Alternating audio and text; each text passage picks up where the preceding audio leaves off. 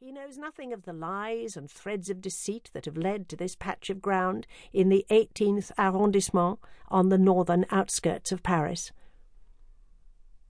Léonie's eyes are dry. Like the priest, she is ignorant of the events being played out on this wet afternoon.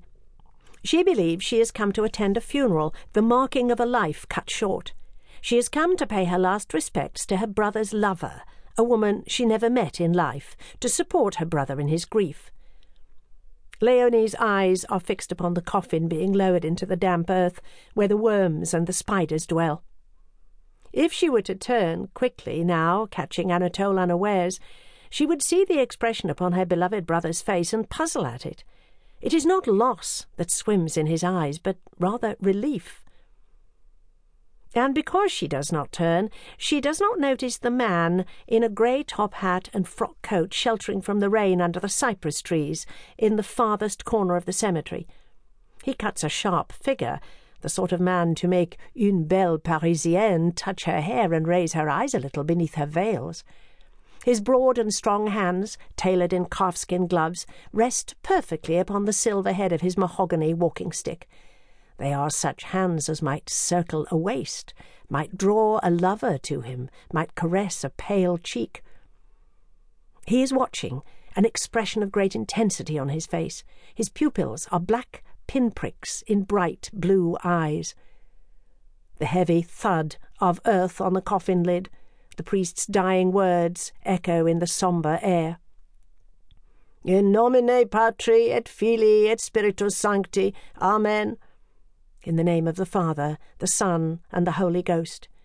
He makes the sign of the cross, then walks away. Amen. So be it. Léonie lets fall her flower, picked freshly in the Parc Monceau this morning, a rose for remembrance. The bloom spirals down through the chill air, a flash of white slowly slipping from her black-gloved fingers. Let the dead rest. Let the dead sleep.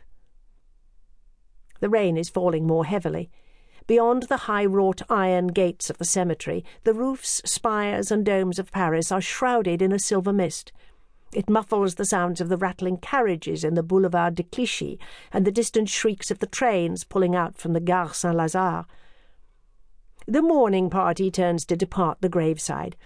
Léonie touches her brother's arm. He pats her hand, lowers his head.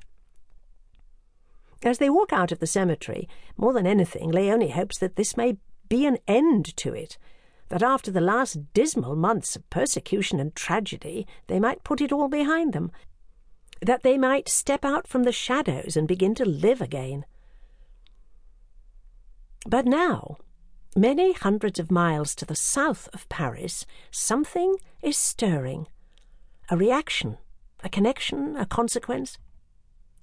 In the ancient beech woods above the fashionable spa town of Rennes-les-Bains, a breath of wind lifts the leaves. Music heard, but not heard. Enfin! The word is breathed on the wind. At last. Compelled by the act of an innocent girl in a graveyard in Paris, something is moving within the stone sepulchre. Long forgotten in the tangled and overgrown alleyways of the Domaine de la Cade, something is waking.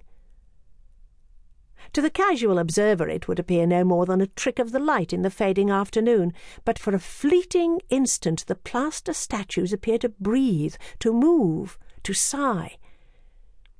And the portraits on the cards that lie buried beneath the earth and stone, where the river runs dry, momentarily seem to be alive.